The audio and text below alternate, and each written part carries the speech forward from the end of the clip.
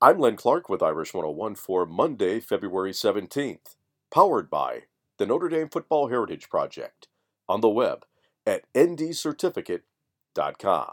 On Sunday, the women's basketball team took on number 9 Louisville, looking for a road ACC victory, but it was all Louisville as the Irish fell 82-49 to the Cardinals. Junior Mickey Vaughn scored 16 points in the losing effort for the Fighting Irish, who are now 10-16 overall and 5-9 in ACC play.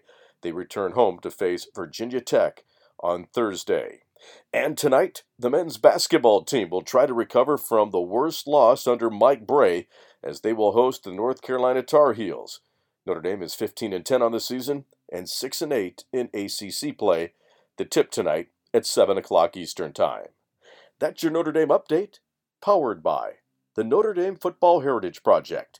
Get your commemorative Notre Dame football certificate at ndcertificate.com. I'm Len Clark, and this is Irish 101.